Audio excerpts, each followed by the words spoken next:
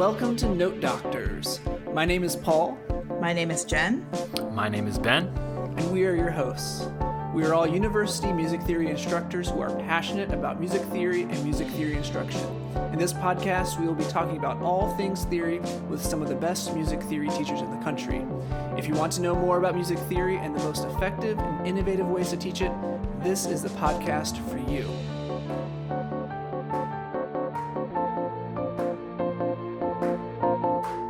Hello and welcome back to Note Doctors. On this episode, our very special guest is Gary Karpinski. So Ben, tell us a little bit about Dr. Karpinski. Sure, thank you, Paul. Gary S. Karpinski is professor of music at the University of Massachusetts Amherst and has served on the faculties of the University of Oregon, Brooklyn College, and Temple University. His monograph, Aural Skills Acquisition, is published by Oxford University Press. His textbooks, Manual for Ear Training and Sight Singing, and Anthology for Sight Singing, are published by W. W. Norton. His research interests include music theory, pedagogy, music perception and cognition, early 20th century music, and Schenkerian analysis. So what does this tell us? It tells us that we as musicians are at the mercy of our short-term memory unless we learn to use it to focus on things. And to me, this is such an important aspect of dictation training, is that it can help students discipline their focused attention and their musical memory, which we use all the time, right? Students sitting in a class and the teacher says, hey, what motive are the bassoons playing at the beginning of the development? Recording. A student is teaching a lesson and they hear a student play from rehearsal G to rehearsal H. What are they focusing on? Can they focus their attention and keep a certain thing in their head to be able to process it? And to realize that you can't remember all of rehearsal G to rehearsal H. Even that in and of itself, I think, is an important thing for musicians to learn. So today's special guest for this episode is Gary Karpinski. We are so pleased, Gary, to have you on as our guest. And we like to always ask the people that we have on just a little bit of their background, how they got into music theory, why did you choose to study it, and especially for you, what compelled you to choose kind of the most universally loathed theory topic, of course, aural skills, as kind of your life's work. And so how did that happen? Well, first of all, thank you very much for inviting me to be here. I'm really happy to be here, and I'm glad to be chatting with all of you about this. As far as my background is concerned, I was born and raised in suburban Philadelphia. I ended up going to Peabody Conservatory and Temple University. And I finished my undergraduate degree in 3.5 years, and there were reasons for that. And I kind of fell into the master's program at Temple.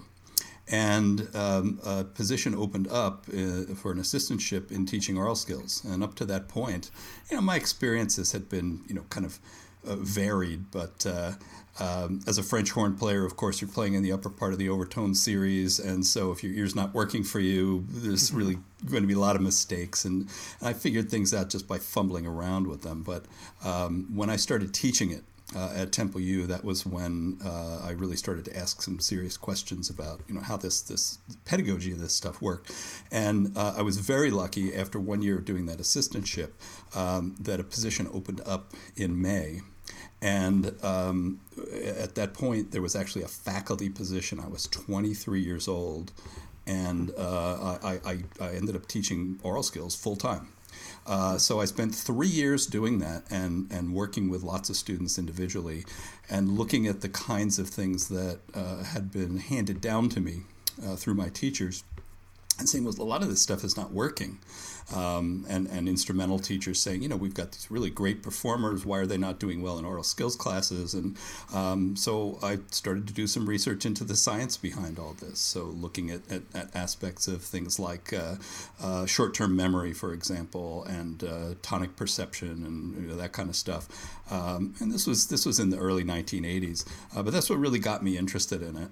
And even after I went, and did my doctorate and did work in early 20th century music and Schenkerian analysis, I was always still fascinated by the questions that were out there that other people didn't seem to be asking, and I wanted to try to answer.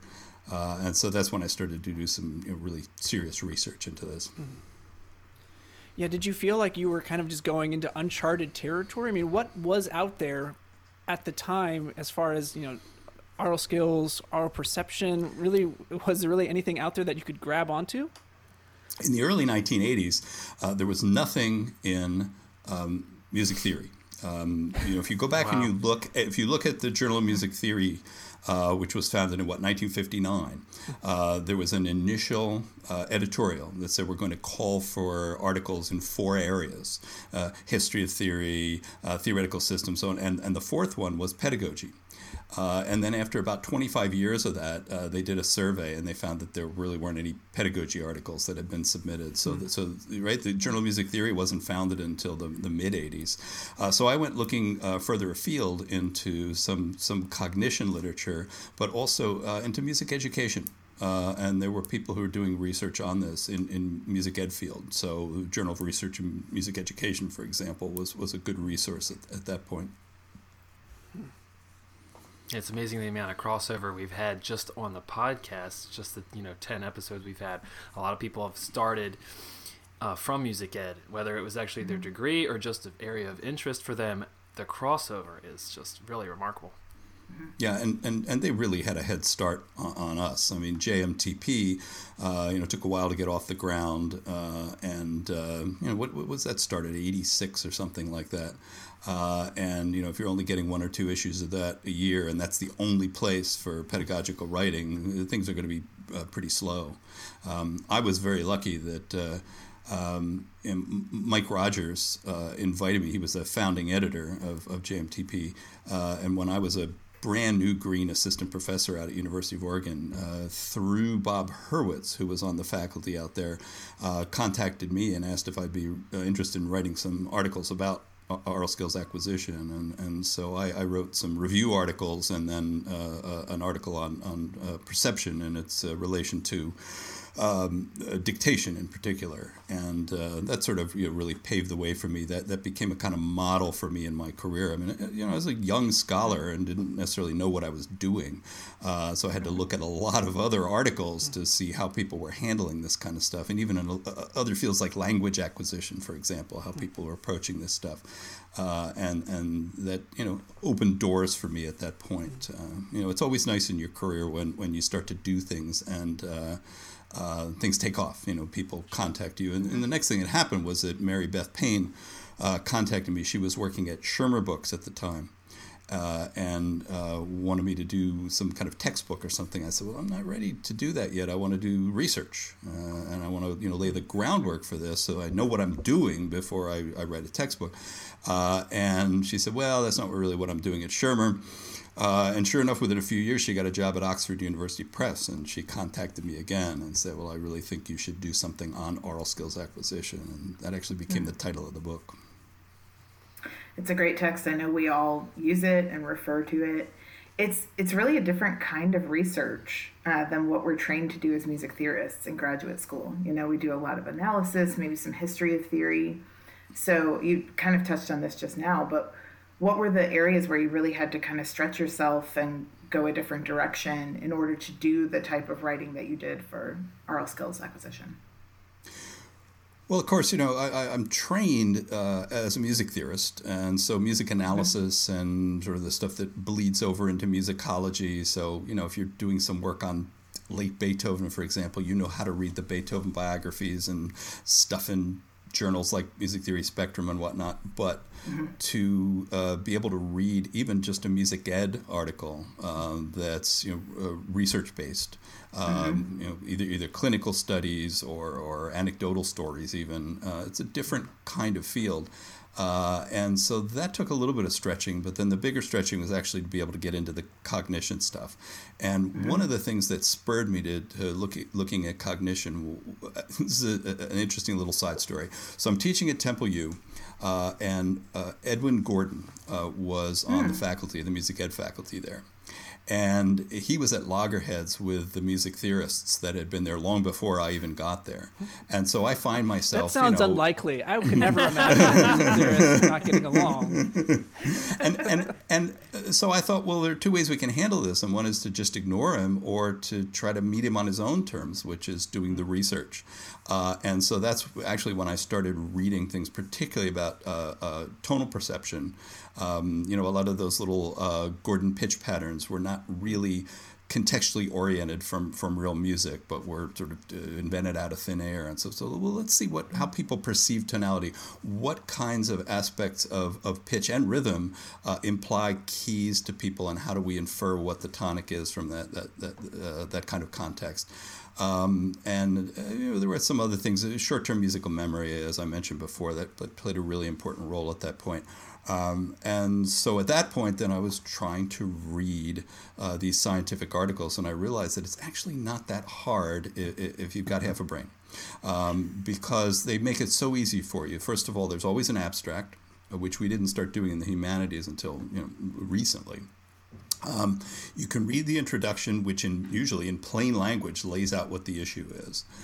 You can then skip ahead to the conclusion, and then work your way back into the article, looking at the discussion. And then if some of the statistics are too hard for you, you can either get a friend to help you out, or you can say, well, I've gotten enough out of this article, let's compare it with 6 other things, and so on. So it was actually quite fun to see there was all this stuff out in the cognition literature that would have direct bearing on what we were doing in oral skills training. And then beyond that, there are things that just simply haven't been tackled. For instance, the idea of real-time processing of sound. It's one thing to talk about someone, say, taking dictation, hearing something, remembering it, sitting there with a pencil, and working stuff out. But what's really happening? What's our goal? One of our goals is for listeners to be able to do this in real time as they're listening to music. We all know, we do that, and there are times where it lets us down, and there are other times where we're really in that kind of game theory flow where it's working for us. So I thought, well, there's nothing about music listening at all about in relation to that. And so what I did was I looked into language acquisition. One of the things, my wife is a translator. And so she had been studying in school simultaneous translation, and one of the things that they do is to train people to listen to something in one language and then speak it in another language.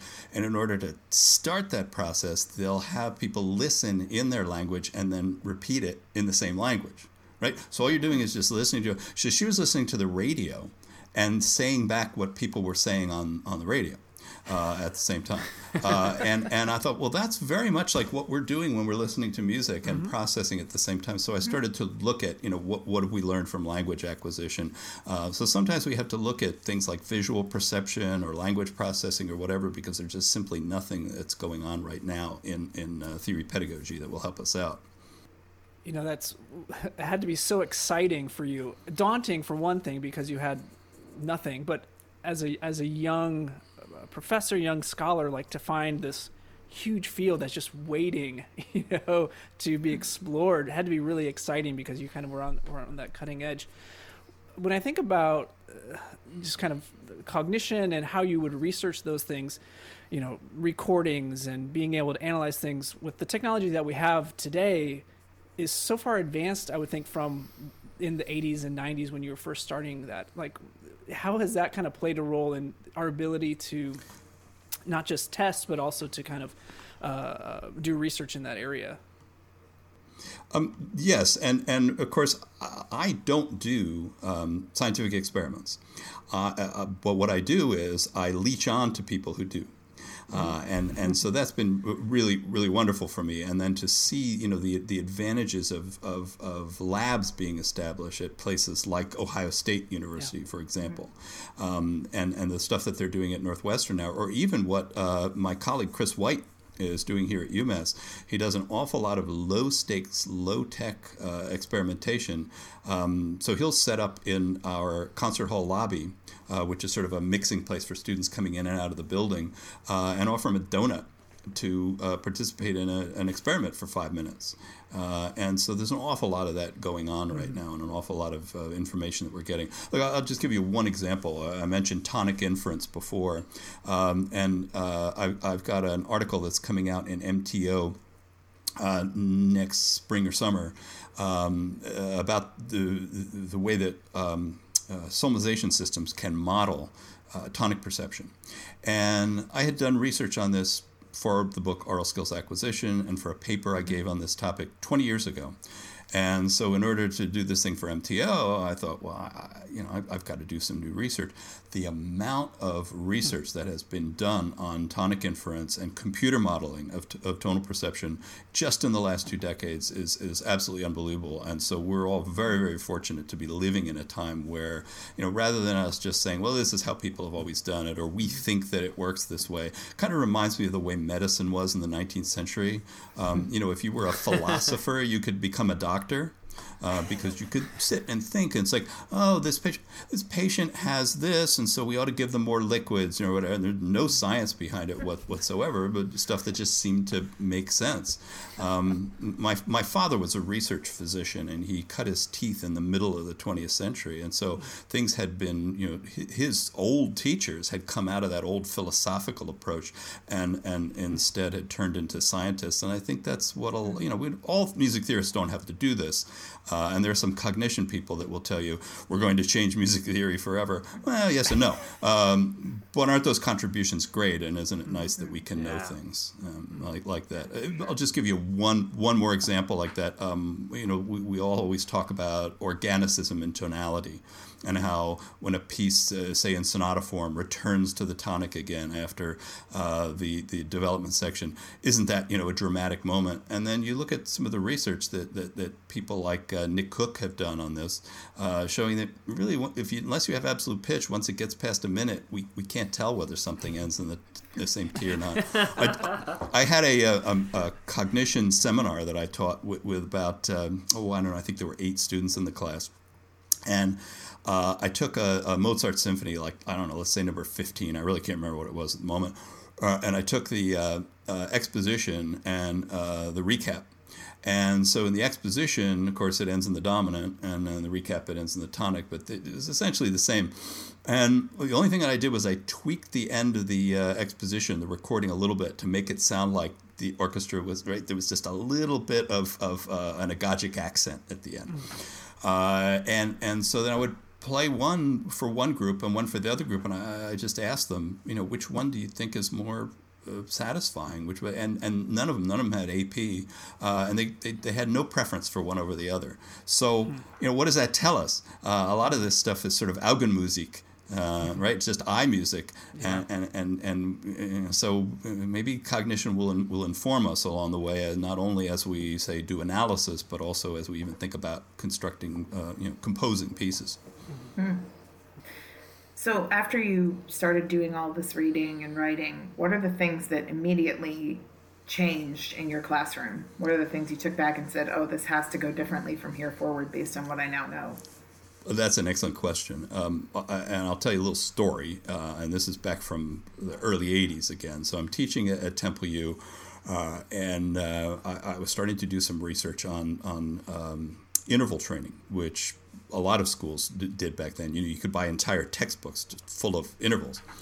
And it turned out that in the literature in music ed, there were like a dozen studies that had been done, none of which showed much correlation between people who could get good at identifying intervals out of a tonal context and what they could do in a tonal context, and vice versa. There were people who were really good at one and not at the other, and people who were really, and it didn't matter. There didn't seem to be much carryover, maybe a little bit. And so I'm telling one of my classes about this, and one of the students raised her hand. She says, well, why don't you put your money where your mouth is? And I said, I'll have to think about that. That's a really good point. And I got this. I was cleaning out my office recently, and I found this. She made this for me. Now, the radio, so you can't see it. But it is 2 notes on a staff with a red circle and a slash through it. Basically no intervals, right? And she pinned it. She pinned it to my lapel the next class meeting. And I thought, close to the heart, I'm assuming. Right. And I thought, let's see what happens if we just eliminate all of this bare naked interval training and do everything in tonal context. Everything's about scale degree function. Everything's about solmization. And I actually think I know that our time was much more efficiently used. We were no longer assessing and evaluating students on any kind of like confusion matrix. Oh, you're confusing tritones with minor sixths and so on. That's all data that doesn't really tell us much of anything about how people hear music in a tonal context. So that was a big change. And for a number of years, I just completely eliminated interval training and only snuck it back in at certain points in the curriculum. So early on, when students are learning to establish a tonal context around a single pitch, they have to be able to sing whole or a half step above or below a given note. Right, so that's one interval skill that I use very early on. And then when we get into modulations or even into secondary dominance, say, other chromatic harmonies, they have to be able to produce certain major third, minor third, perfect fourth things. But, the idea of being able to identify a dozen or more intervals from, say, the Jaws theme to Maria and all of that. There's just not a lot of utility for that, and the research has shown us that it's not useful in a tonal context.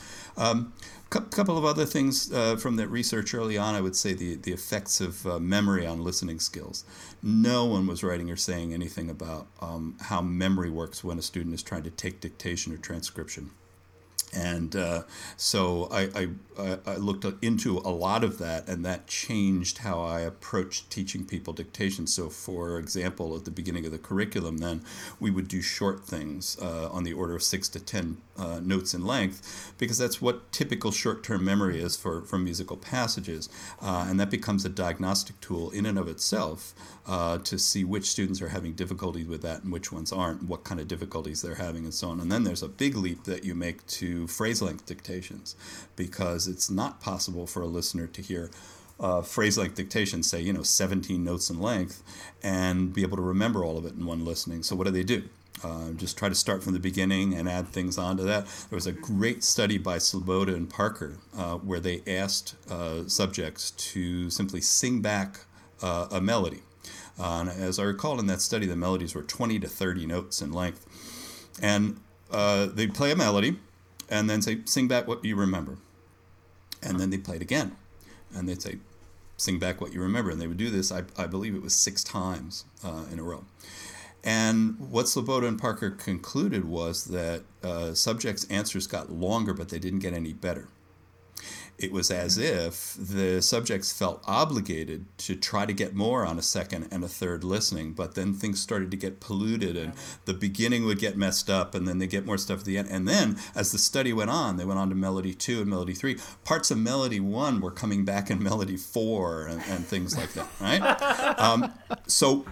What does this tell us? It tells us that we as musicians are at the mercy of our short-term memory unless we learn to use it to focus on things. And to me, this is such an important aspect of dictation training, is that it can help students discipline their focused attention and their musical memory, which we use all the time, right? Students sitting in a class and the teacher says, hey, what motive are the bassoons playing at the beginning of the development, recording? A student is teaching a lesson, and they hear a student play from rehearsal G to rehearsal H.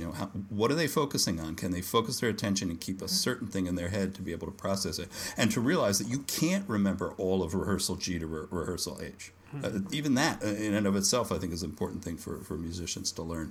The effects of memory, that was an important change in the way that I taught.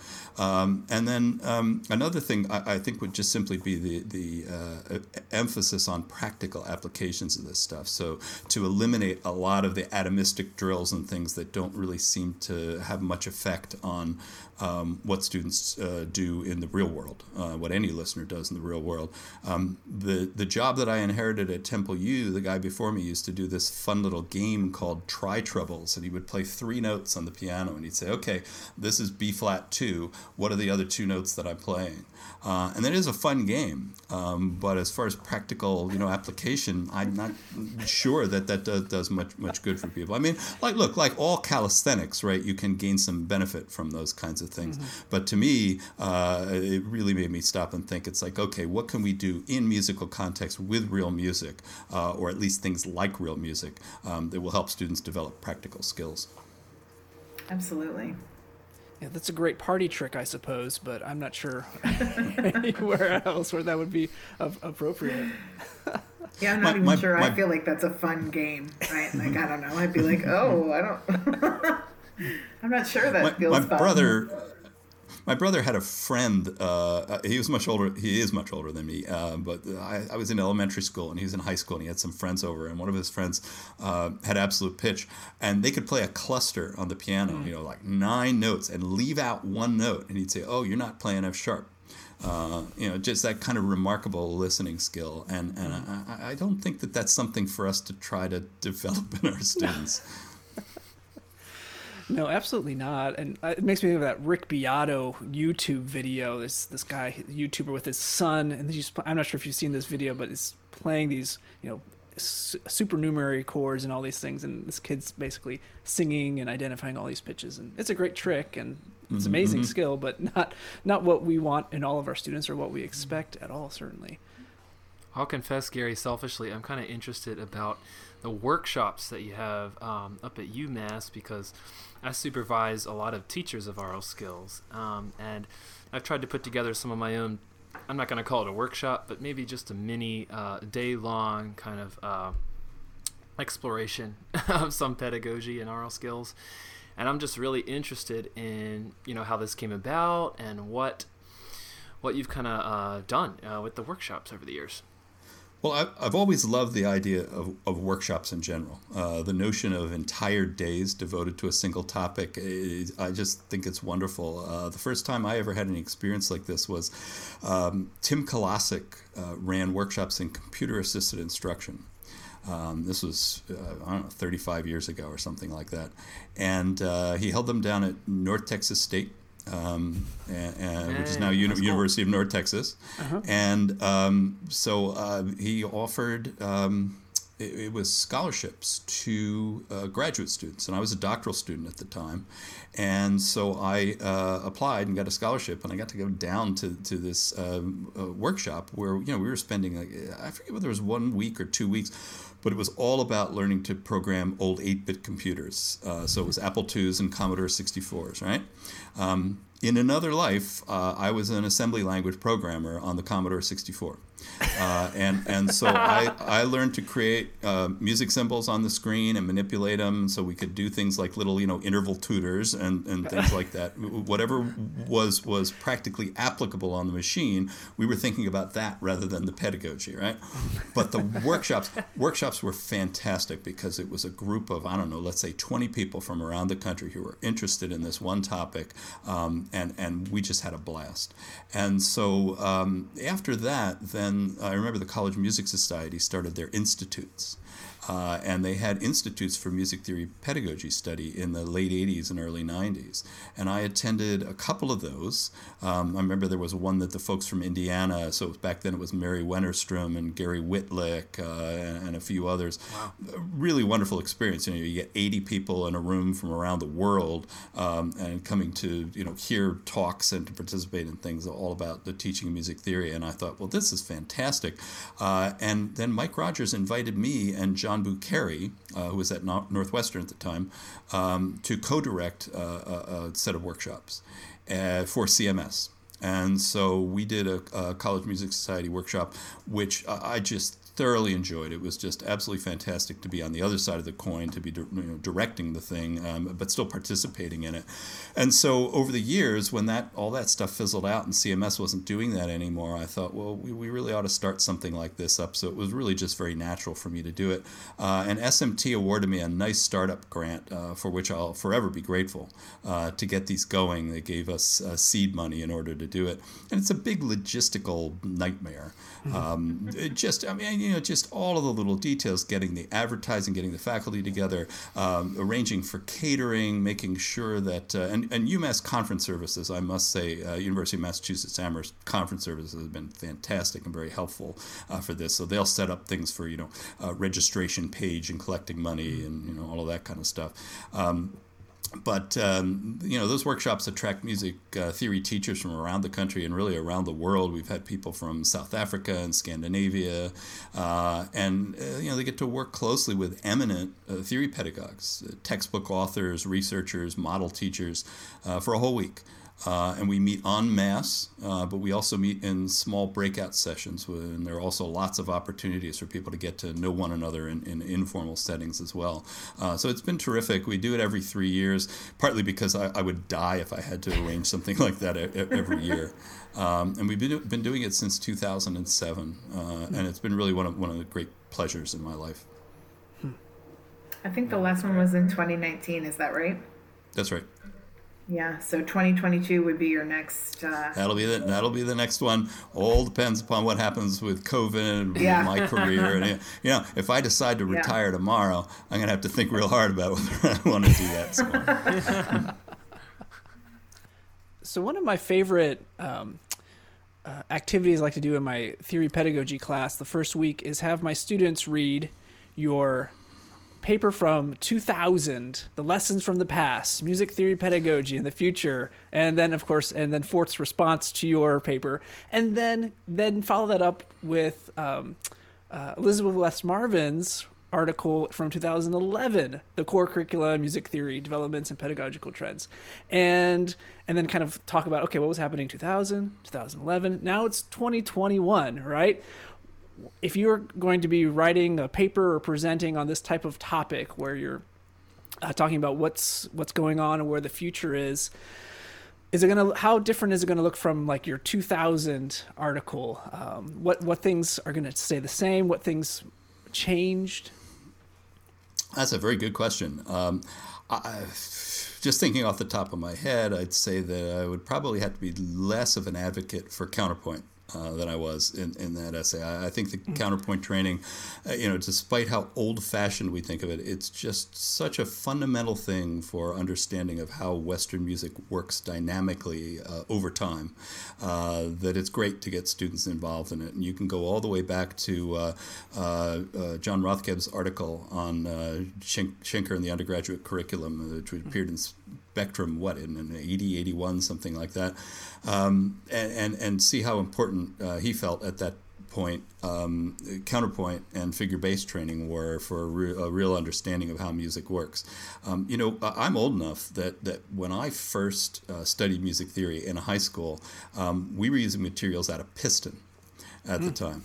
And by the way, John Rink, who's now in England, John Rink was in my high school class, and he and I worked together in that music theory class.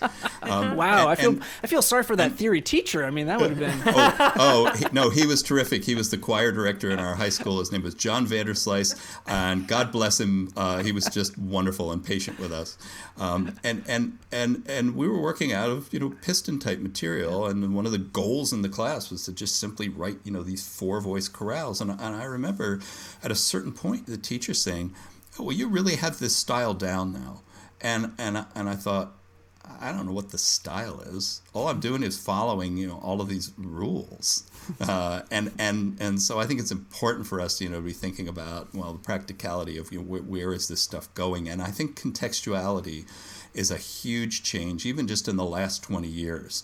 Of theory pedagogy.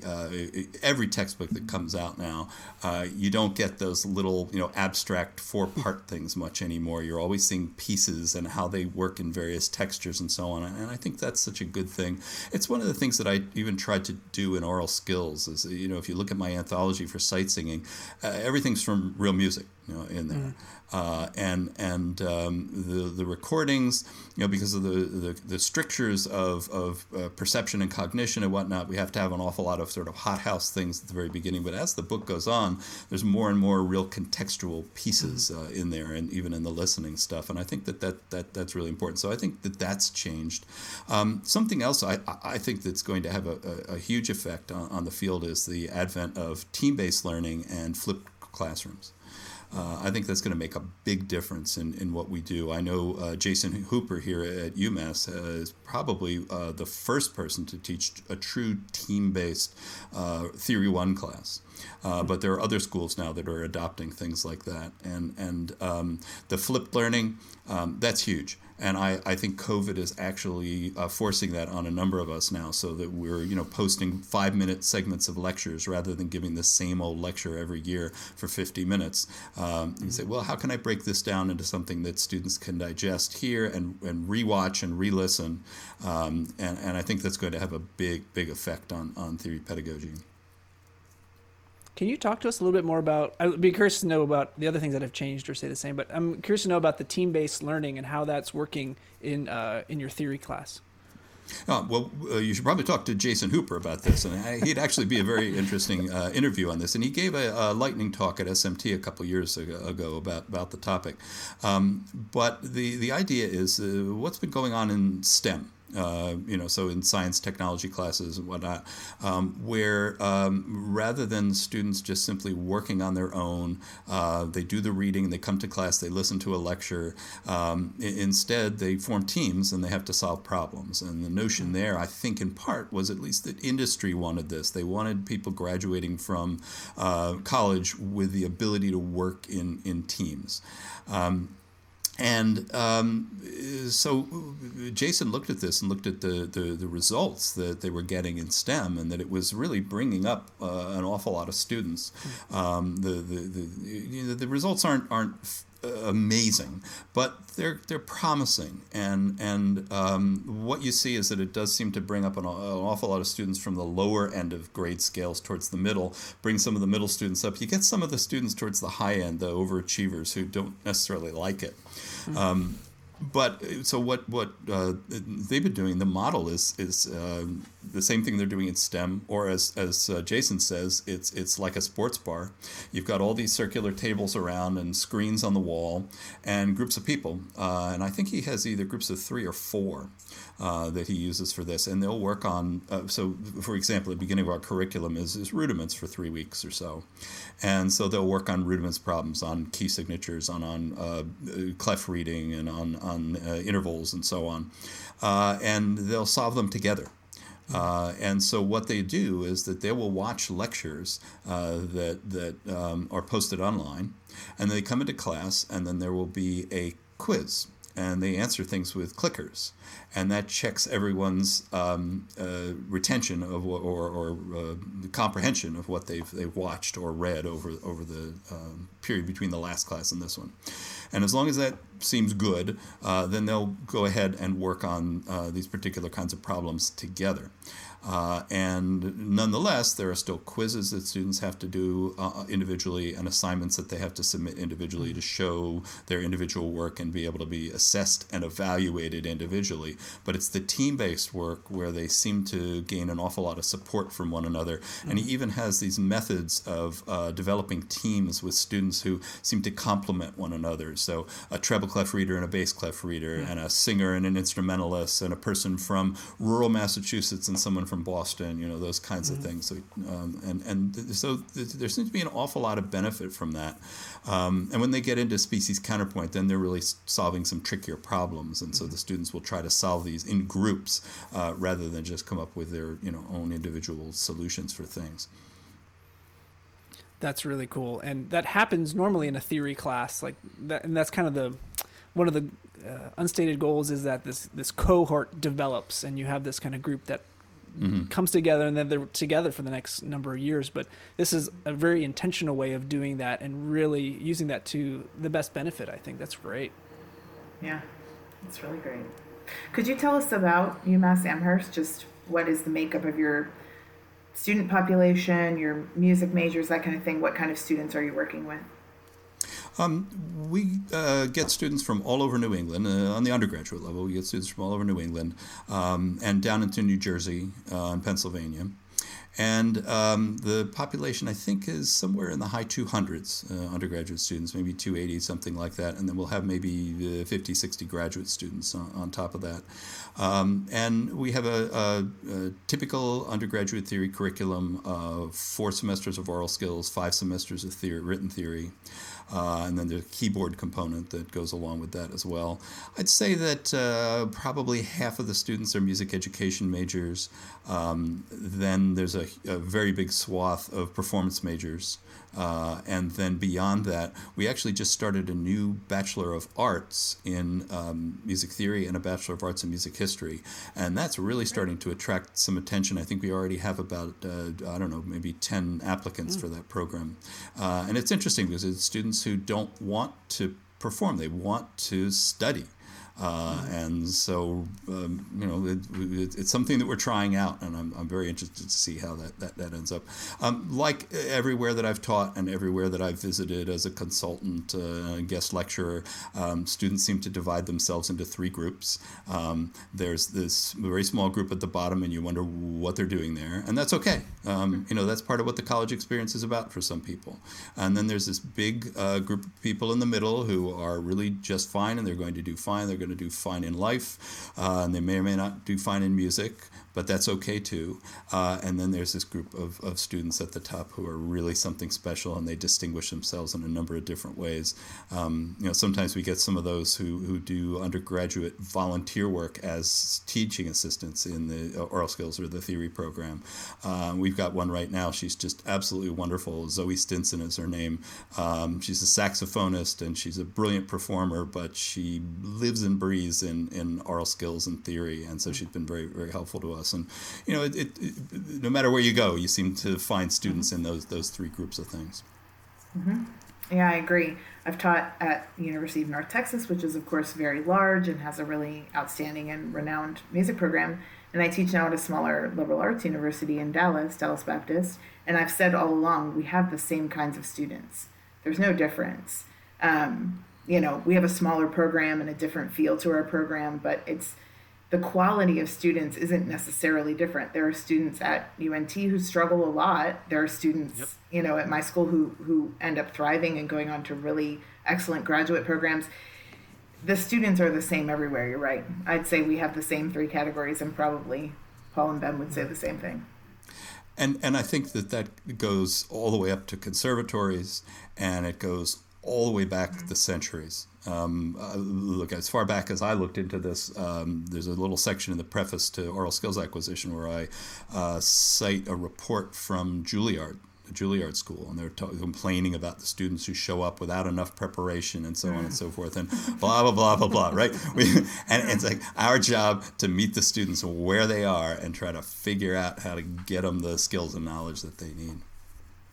I actually remember an SMT a while back where you were speaking about something and you pointed out, like, if we really look back to Theory 1 and we look to the right and we look to the left, like, is it really that different who was in the room with us versus now? Because we like to think that maybe our students are less prepared or less whatever, but we all have PhDs in this. So obviously, this is a strong area for us. And if I really look back and I look to the right and the left, I don't know that it's so different than the way it is now in terms of preparation. I think that human nature will out. I think that there will always be good students and bad students in a subject, and our job is to try to help them all. Absolutely. Mm-hmm. Yeah. Well, oh yeah. Well, time has really just flown by. It does every time, but this has just been so great, and I could ask a lot more questions, but we promised that we'd be about 45 minutes, and so we appreciate you taking your time during your sabbatical to talk with us. We have just some short little rapid fire questions that we like to ask. I'm not sure if Jen or Ben are ready to go with theirs yet. These are questions right off the cuff. And so, Jen, do you have something? I think I have something. You go ahead. Okay. All right. So this is one that I've never asked, but I figured I'd ask you, Gary, since oral skills is your thing. So I would like to ask, what's your one piece of advice for someone about to teach their first oral skills course? So this could be, a theorist, or maybe, someone who has another music degree, but, they're going to teach their first Oral Skills 1 class. What's the piece of advice that you're going to give them? Oh my gosh, one piece of advice? I wrote a whole book about this. I want you to distill all of your work to one thing. Okay. I would say have standards have standards, and know how to get students to meet those standards. And if you don't know how to get students to meet those standards, you shouldn't be maintaining those standards. That's the most important thing, I'd say. And so figuring out how to get students to meet those standards is what theory pedagogy study is really all about. Yeah, that's great. That's great. And if you don't know, you have a workshop every 3 years that you can learn, right? There you go. Yeah, All right, I have one. 2022. So we've talked a lot about oral skills. So if we're thinking about written theory, what is one thing commonly taught in the written theory curriculum that you would say, toss it, we don't need it? Ooh, one thing. Probably the post-skip reversal. The idea that if you're writing something melodic, even in counterpoint, and if the music skips, that it has to change direction. If you look at what, who was it? Brett Arden, Paul von Hippel. I'm trying to remember who the folks that were involved in this. I'm sorry to you guys, but I know that they looked at this statistically, and it really only has to do with vocal range. It's a byproduct of the fact that, right, if you got a high note already and you're skipping up, there aren't that many pitches up above there, so more often than not, the music's going to turn around. It really just has to do with accommodating singers' ranges, and it's not a characteristic of the music itself. As the starting note gets lower, more often you will see a skip up followed by something, in the upward direction. So I would just say that that's just one of those little obscure things. Look, if we're talking counterpoint, how about nota cambiata? And, okay, if you want to try to be a Palestrina, that's fine. But if you're really trying to teach counterpoint to help students understand how music works, I think you could just toss cambiatas out as well. I think that's fair. Ben, you're up. All right, mine would be, who is your favorite composer or artist to teach? Oh, that's a good one. I'm going to fudge your question a little bit. I'm going to go between tonal music and post-tonal music. Okay. In tonal music, it'd be Beethoven.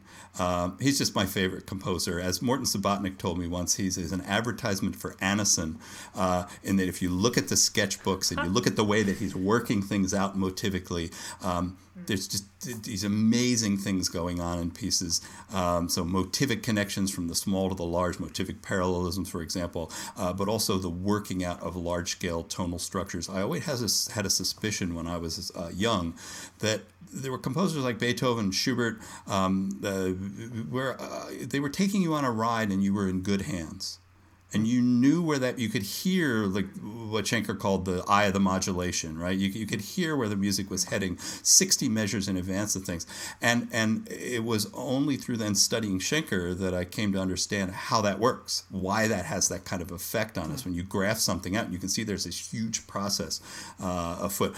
Bach does that stuff too. I just like Beethoven better. He speaks to my soul a little bit more. On the atonal side, that's a tough one, but probably Bartók. I just think Bartók was wonderful. He was just working out all these wonderful things. There's a reason that he was half of my dissertation, just because I feel like he's a soulmate and pushing notes around. I just love the stuff that he was experimenting with.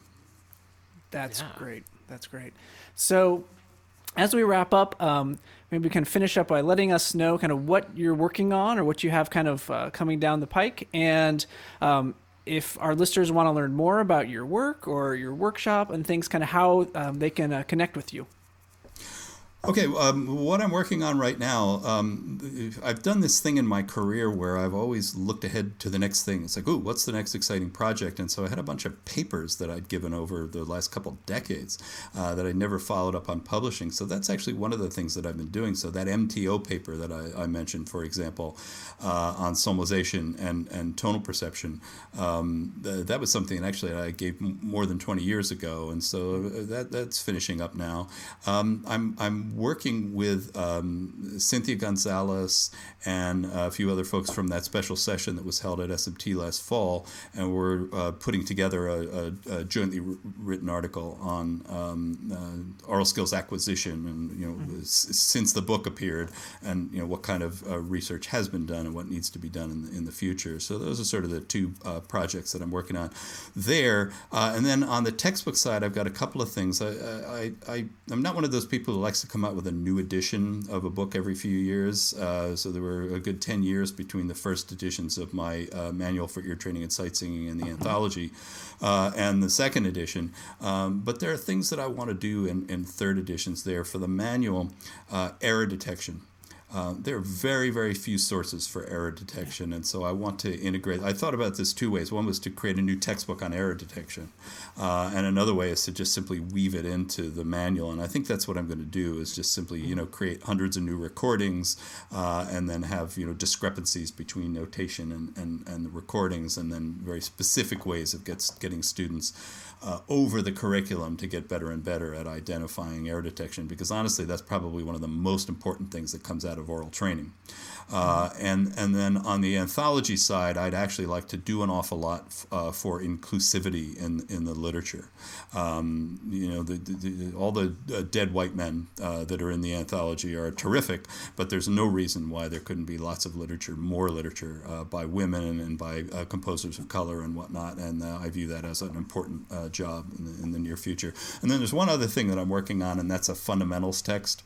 And I do have a book as a PDF right now. It's 17 chapters, and it's something that we use in a fundamentals class here, class for non-majors at UMass. And I could just very easily, I think, turn that into a written textbook. But what I'd like to do is make an interactive book.